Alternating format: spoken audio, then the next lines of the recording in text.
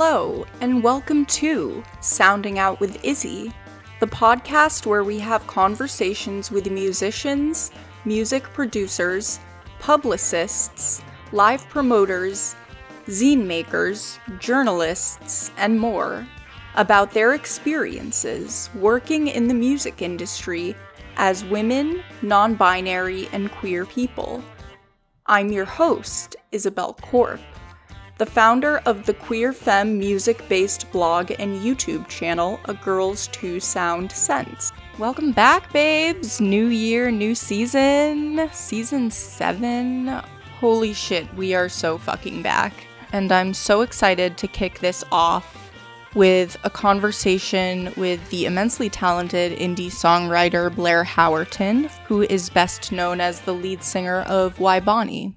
We'll be exploring the depths of Blair's musical journey, unpacking the brilliance of her debut album 90 in November from 2022, and we'll also be delving into the roots of her sound that trace back to the heart of Texas, her hometown.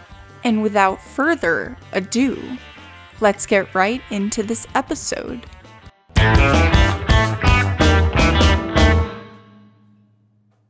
Excited to have you here, for starters. Thanks for having me. 90 in November is one of my AOTYs, even though it was released in 2022. It's one of my AOTYs that I listened to this year. Aw, thank you. I love that. So I wanted to talk a little bit about your roots in Texas and how crucial that was to the concept of the record. Would you like to tell me a little about that? Yeah, I started writing the record when I had just moved to New York. I had left Texas kind of in a hurry, it felt like, and then got to New York, and pretty soon after that, the pandemic happened. And I chose to stay in New York, and don't regret it. I love it here, but I had a lot of time to reflect on the past and a different time and place, and there could not be two more different spaces than Texas and New York City. I was in a pretty cramped apartment at the time, and New York being New York, there's no access to nature, wildlife, and things like that, open spaces. So I think I just innately started writing music about that because that's what I was longing for, and it was almost like a an escape, like a daydream escapism. But while it started off like that, I was also diving into therapy at the same time and really getting into my past trauma and my past relationships and my growth as a person and a newly formed adult. And I think the album itself is really just about growing up. And I was writing it while I was kind of reckoning with my growing. Right. And at the same time, you're in your cramped apartment in 2020 when, from what I remember, a lot of people ended up leaving. So, on top of like the culture shock of sort of being in a new place, I bet the sort of isolation and sudden shock of everybody fleeing must have sort of almost like doubled that. I'm curious if you didn't have songwriting sort of helping you navigate that period, what do you think you would have been doing to cope with it otherwise? Oof. I mean, my other outlets were cooking. I cooked a lot. I would like pick whatever recipe took the longest time and be like, cool, I'm gonna do this, make this for the next 7 hours, which is great. you know, did a lot of puzzles, which I feel like in everyday life I'm not like a puzzle person. So that was a new hobby I took up. I don't know if music has always been such a therapeutic thing for me. I'm a pretty like reactive and emotional songwriter. I don't have much of a practice, which I want to, but I just don't. I definitely write when the mood strikes, and I think that's because I rely on it so much to process my emotions. Right, yeah. Are you more of a notes app person or like a physical analog journal and pen person? I'm both, but I think the Notes app is winning right now. Yeah, because it's so accessible, like it's in your pocket at Exactly. all times. Yeah, like I said, when the mood strikes. So I try to, when things come to me, write them down as quickly as I can. And, you know, the phone's always there, whether we like it or not. Yeah, totally. I'm a bass player, so whenever I'll literally just be lying in bed one night and my best friend who plays guitar will send me something that she recorded via voice memos, and then I'll already be humming something in my head and I'll be like, "Oh shit, well I gotta get out of bed and tap that Yeah. voice." Yeah. You got to do it when the mood strikes, otherwise, you'll forget it. Yeah, exactly. Or it runs away. I know. And you worked with Tommy Reed on this album. What did you learn being like in a room with him? And I was wondering if there were any like parts of his approach that you still find yourself referring to at all. Yeah, it was really fun to work with Tommy. He's a very just fun guy. He likes to set the tone. He wants it to be like easy breezy, do whatever you feel, doors open, like the whole experience of being in his studio, which is connected to the house that he lives in with his family. So it's very homey feeling. It's out in Silsbee, Texas, which is like outside of Beaumont, really small town. Very, very Texas. Like his next door neighbors, which are, an acre away, have cows.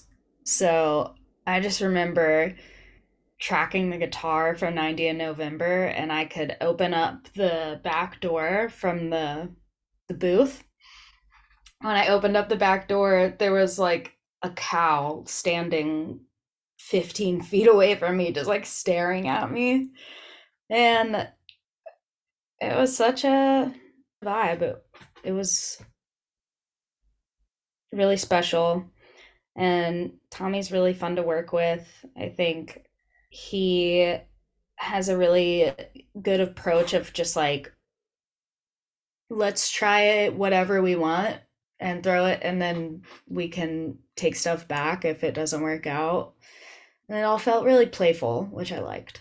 And I think that working with him taught me to not be so serious, especially in the studio, because it can be daunting. You're like, you're making this one thing and it's going to be out there forever, so it better be perfect. And it's like, doesn't need to be perfect because nothing is perfect. And sometimes those imperfections are your favorite part. So, Yeah, definitely. I feel like, yeah, leaving like the hiccups in there is what makes it beautiful, honestly. yeah, totally. And also, like you mentioned, like being in that spot in particular in Texas, something I'm very fascinated with is how, like, location and environment can affect the way something turns out. So, do you think the record might have sounded different if it hadn't been recorded in that exact town, in that spot? Maybe we had a few different options of where we were going to record the album. And, one was in New York, one was in LA, and then we got connected with Tommy pretty last minute, and it just felt very serendipitous that we were going to be recording this album about Texas out in small town Texas, and I I just really loved being there. We had so much fun, and I think that added to the music too. I agree that you can you can not so much hear, but you can feel the time and place. And we were looking for a like band in the room, more raw sound, and I think we got it. Definitely like capturing like a certain time and space via sound is, I feel like, feels very prescient, and you can hear it on a lot of records people consider like classic now, like the Strokes' first record.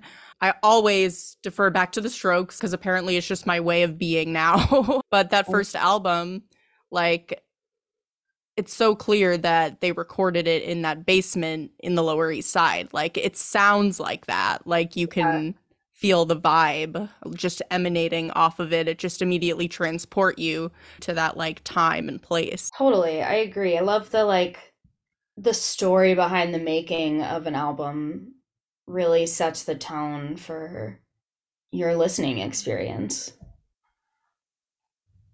It really does. What are some of like the touchstone records that you really love where the story added so much to the experience of listening to it?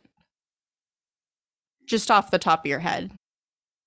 I mean, I really like the stories of like, oh, this started as a demo and we like built on top of it, or I didn't think any of this was ever going to make it, and this was just us like messing around.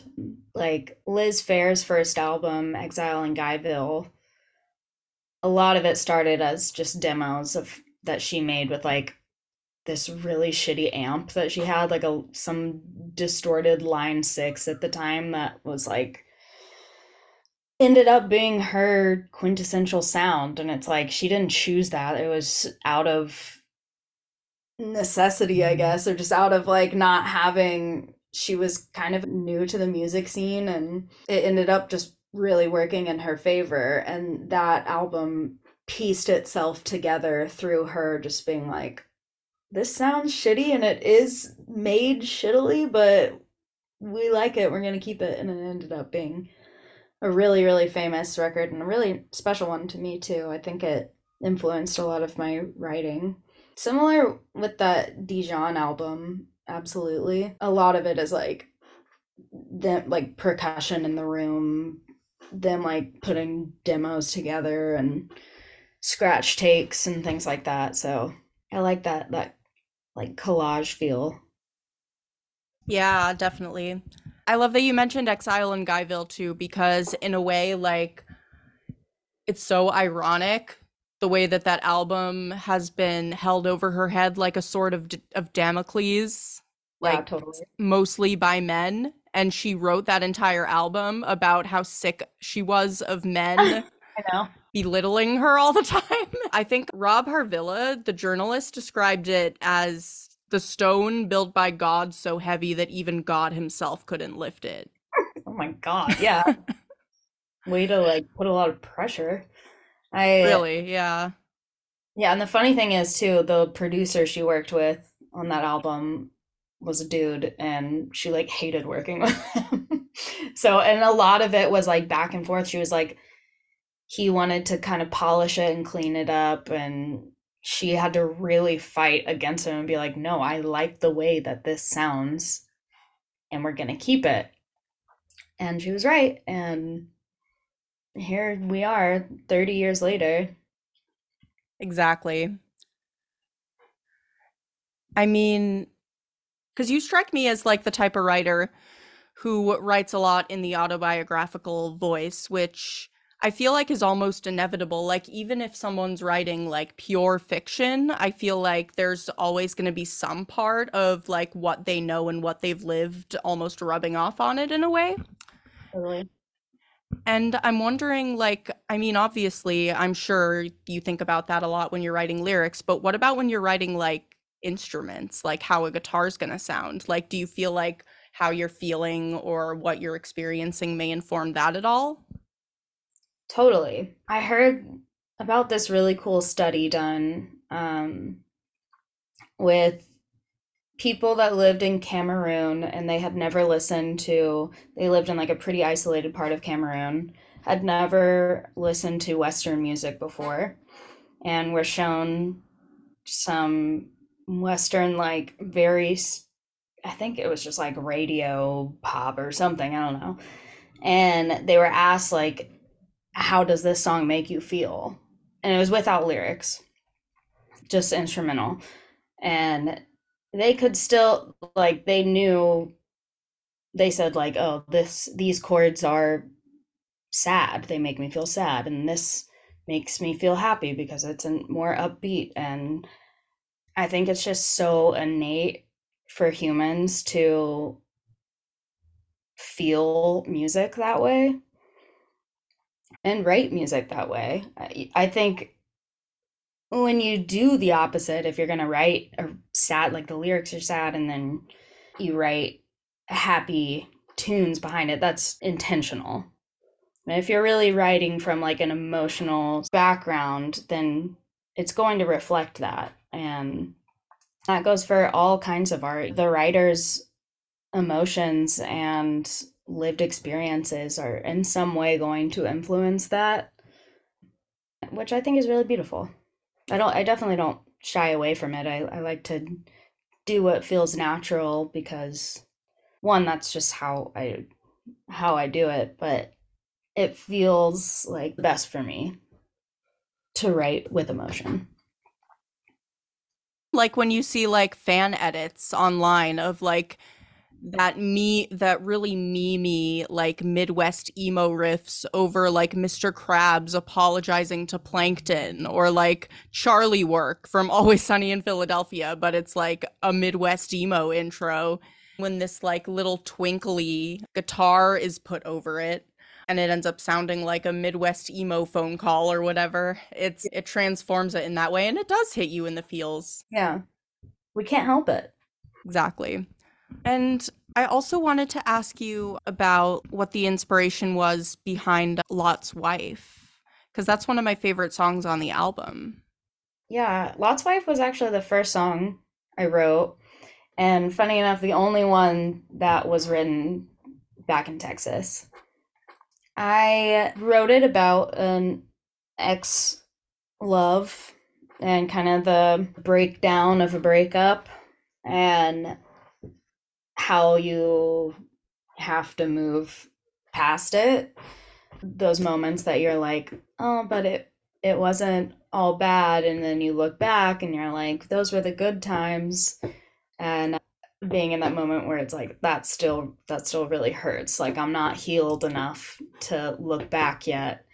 And the first metaphor that came to mind was this story from the Bible, from the Old Testament, so it's also in the Torah, about Lot and his family fleeing Gomorrah, no, Sodom, I believe. One of Sodom and Gomorrah, I think one of those towns, where everything is like up in flames. And one of the angels told Lot's wife, you can't look back as you're fleeing the town, or else you'll be turned into a pillar of salt. And she does, and she turns into a pillar of salt and then blows away. And I mean, just like the imagery of that is really beautiful. And I thought it was a really great metaphor for how it feels when you're not ready to look back and you do, and it still hurts really badly. So I kind of use that as a jumping off point and tied in a lot of different like biblical and Old Testament like metaphors and allegories to build the lyrics off of. Yeah, feels like almost that's almost a premonition for how someone might end up if they rely too much on nostalgia in a way. Totally. Yeah. I love that too. Since you're now based in Brooklyn, is that where in New York? Yeah, I technically live in Queens because I live in Ridgewood, but it's like it's pretty much Brooklyn. Yeah. I like Ridgewood a lot. Where are you based? I'm based in Chelsea right now, so in Oh, cool. Manhattan. But I live right next to the L, which is such a blessing. Bless. Um, Yeah. yes, so I can just hop on whenever, go to shows. Yeah. It's a vibe. It's nice. Fun. But what are some of your favorite local haunts or local venues that have a really special place in your heart right now? First one that comes to mind is Sundown. It's in Ridgewood, and it's just one of those places where you'll end the night there and we'll always see at least one friend that we know. If not, like, there have been multiple times where we'll just go for a drink and then it ends up like all of our friends show up without having told anyone that we're there. Feels very Cheers-esque, which I like. They have shows there too, which are friend books, and have all been really great. My friend sometimes does movie showings there. Those are really fun. And our friend Izzy, who we just went on tour with, she was playing guitar for us. She bartends there too. So just one big happy drunk family. Nice. Yeah, Sundown's really cool, and Natalie's really dope too. Love Natalie. Shouts out. And I'm also curious about who some of your favorite local bands are who, like, maybe you still want to play a show with these people and haven't gotten to yet, or you consider it like a major tick off your bucket list to have played a show with them. I really love You Bet. And Izzy plays guitar with them too. So we're getting closer, fingers crossed. But no, I love their music, and they've been like a fixture, I feel, of New York and Brooklyn indie rock scene for a while, so would be awesome to play with them. Um yeah, trying to think of others, but that's the first one that comes to mind. They're so good. Yeah. They only have one album out, which is great, but I know that they're gearing up to release their second. And my boyfriend played with them recently at Purgatory. He has a band called Pear, and they played a lot of their new music, and it was awesome. That's awesome. Speaking of Purgatory, you just played a holiday gig there. How was that? Yeah, we did. It was so fun. It was, like half silly, half serious. We had reindeer games where I like brought some inflatable antlers with a ring toss game. That was really fun. Josh and Izzy lit the menorah and led everyone in the Hanukkah prayer. That felt really special. It it was just a really like good homey feeling night. I really love Purgatory. It's a very solid, like, it's not DIY, but it still has like remnants of the DIY feel. So I love that. Yeah, definitely. It is a special place, that's for sure. Yeah, And the last tour that you went on, what were some like big major highlights? totally. Well, as a band, we really love this podcast called Otherworld. It's a it's like a paranormal podcast. They have people who have had like real ghost stories or just weird things happen to them and they're interviewed. It's hit or miss, but the hits hit really hard. And we've been listening, we've heard every episode. We listen to it in the van. And when we're not on tour, we all listen to it separately and then text each other afterwards. So anyway, we were in Pittsburgh and I randomly decided to shout out Otherworld on stage, just part of my banter. I had like no idea what to talk about. And this woman from the audience goes, "That's my brother's podcast." And it was just so crazy. And so we all just like looked at each other on stage jaws hit the floor. And we talked to her afterwards, exchanged contacts, and she connected us with Jack Wagner from Otherworld, and he sent us some merch, which was great. That's really cool. Did you find out if he's a fan at all or if he listened to the record? No, I didn't press him. I was feeling very starstruck on Instagram, even. But yeah, I hope someday. I have some stories, Jack. If you're listening to this, hit me up. I want to get on there. Yeah, I totally get that. It's just like these types of people, like whether they be podcasters or just like internet personalities or just journalists, like they're celebrities to me. Like Jessica Hopper is a celebrity to me. Funny story regarding her, because I worshipped her for a long time when I was just getting into music. I still worship her today, but I got a notification on my phone that said like at Jess Hop started following you, and my jaw dropped for 2 seconds, and then I logged in. I tapped the notification and realized that it was a client who I'm ghost tweeting for who she started following and not me, and then my heart just dropped. No. But So close. So so close. close. I got the secondhand follow at least. Totally. But are you a big paranormal and or like true crime person? Since you Yeah. like, yeah, Big time. I'm really into like cult documentaries too. Anything to do with cults is fascinating. Love a good ghost story. Love sci-fi. Love alien stuff. I love it. nice. I'm not so into murder stuff. As far as true crime goes, if it's a really crazy story, then yeah, but I'm not just like watching Dateline, you know. No shade to anyone that does. It's just not my thing. Yeah, probably better for it too. I don't know. Like, I'm not gonna shame anyone who enjoys tuning into Dateline, but it feels icky. I don't like that feeling. It feels exploitative and it makes me feel Totally. like I'm participating in it and Yeah. I'm like, God, if I were brutally murdered and it got dumbed down to a Dateline episode, I'd be fucking pissed.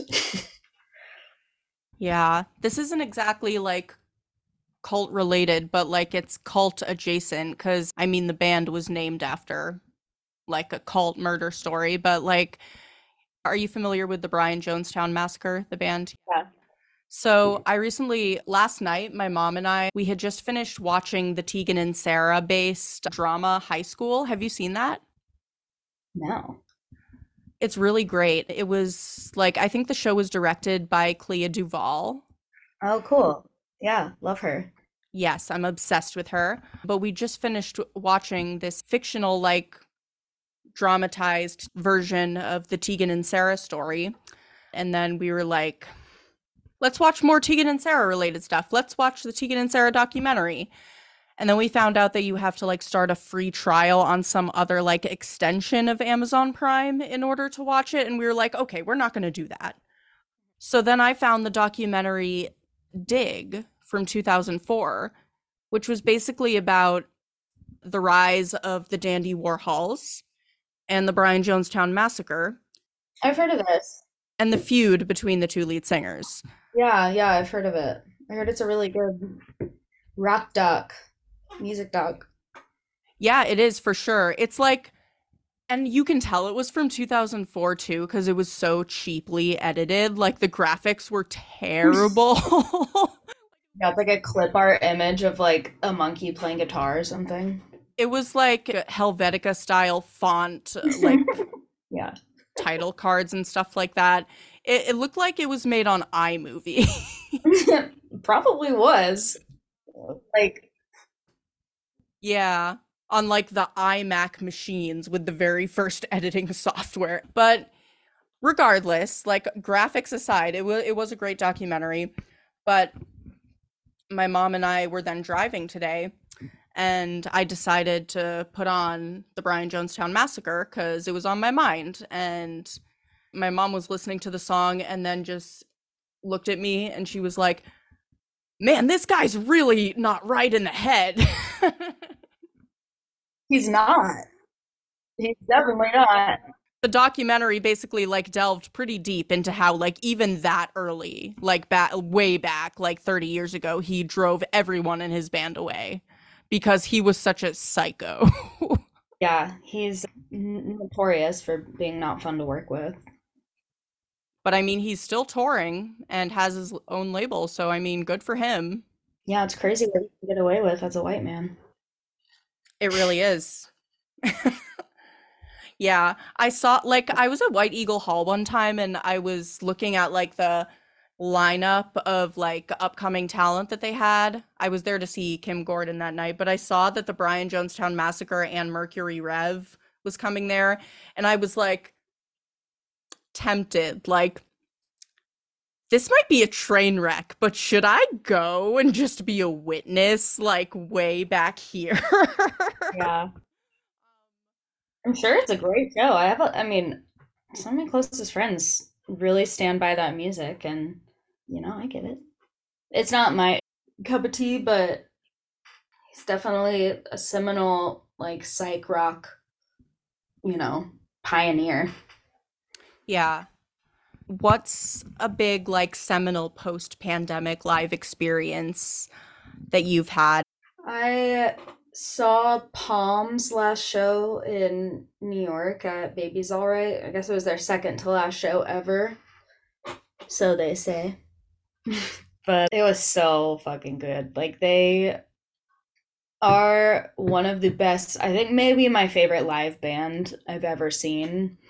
It's just straight up magic what they do and how they play off one another. Their recordings are great, but their live show is just a different experience. So I was really happy that I got to catch them before they left, and the show was really emotional. Like, they were getting emotional on stage, which I can assume they don't do very often, just based on what I know about them as people or them as a band. But yeah, the crowd was freaking out too, but it was really great. That was probably one of the best live shows I've seen in a while. I haven't been to like I don't think I've ever been to like a big arena show other than at the Houston Rodeo when I was in high school, like as a kid. But I was supposed to go to Death Cab and Postal Service at Madison Square Garden, and I got COVID for the fourth time. So I didn't go. But yeah, that's Palm is the one that's standing out to me right now. Yeah, I love Baby's All Right too. Yeah, Babies is another like haunt. It was my first job in New York, working door at Babies and night managing sometimes. It was a really great show. I love Babies. Like, it's also one of those places that you'll go, and I know all the bartenders and people that work there, so it's just kind of like good to be home, feeling. Yeah, I saw a secret show that Jeff Rosenstock did there earlier this year, and that was absolute insanity. Like, I wouldn't have known, but my best friend is like a diehard fan who knows like all the Jeff Rosenstock lore. And apparently, the name of the show that was advertised was like the name of a very like deep, deep, deep cut album and a name it was supposed to be before he changed the name. What is a song that you wish you had written? That's my final question. Ooh, maybe Cruel Summer by Taylor Swift. If you have ever heard of it. No, what's that? Yeah, I can't help it. I can't help it. It's a good song. No, I mean, that's just like pure pop crack. Love it. But if I'm being honest, oh, it's gotta be a Big Thief song. The Only Place. second to last song on the album, and that song hit me in my absolute core recently. I was listening to it, and it's just a really beautiful love song. Her their lyrics are insane. I love Big Thief. I really love their music. Great choice. I mean, Cruel Summer is also a great choice too. I mean, St. Vincent has a writing credit on it, so Oh, she does. Oh, I forgot about that. yeah, so good. I actually listened to it yesterday because I was trying to pull like cool Spotify Canvas examples for work, and it's basically just like her in her glittery outfit, just strutting and like Classic. hair flipping. That's the video. That's the Spotify Canvas. I love it. Yeah, Yeah, she's so cringe that it's cool, you know. exactly. But Blair, thank you so much for agreeing to hop on and chat about Bible stories and pop crack. Yeah. Thank you, Izzy. I really appreciate you asking me to be on this, and I had a really great time talking with you. Hope I shed some light on questions, and if not, then the Old Testament, you know? Thank you so much for listening to Sounding Out with Izzy, and thank you again to Y Bonnie for joining me. Remember to subscribe and sign up for the mailing list on my YouTube channel and written blog, both under the name A Girl's Two Sound Sense. Give the podcast a 5-star rating and review on Apple Podcasts or wherever you get your podcasts. Thank you so much for listening, and I will catch you in the next episode of Sounding Out with Izzy.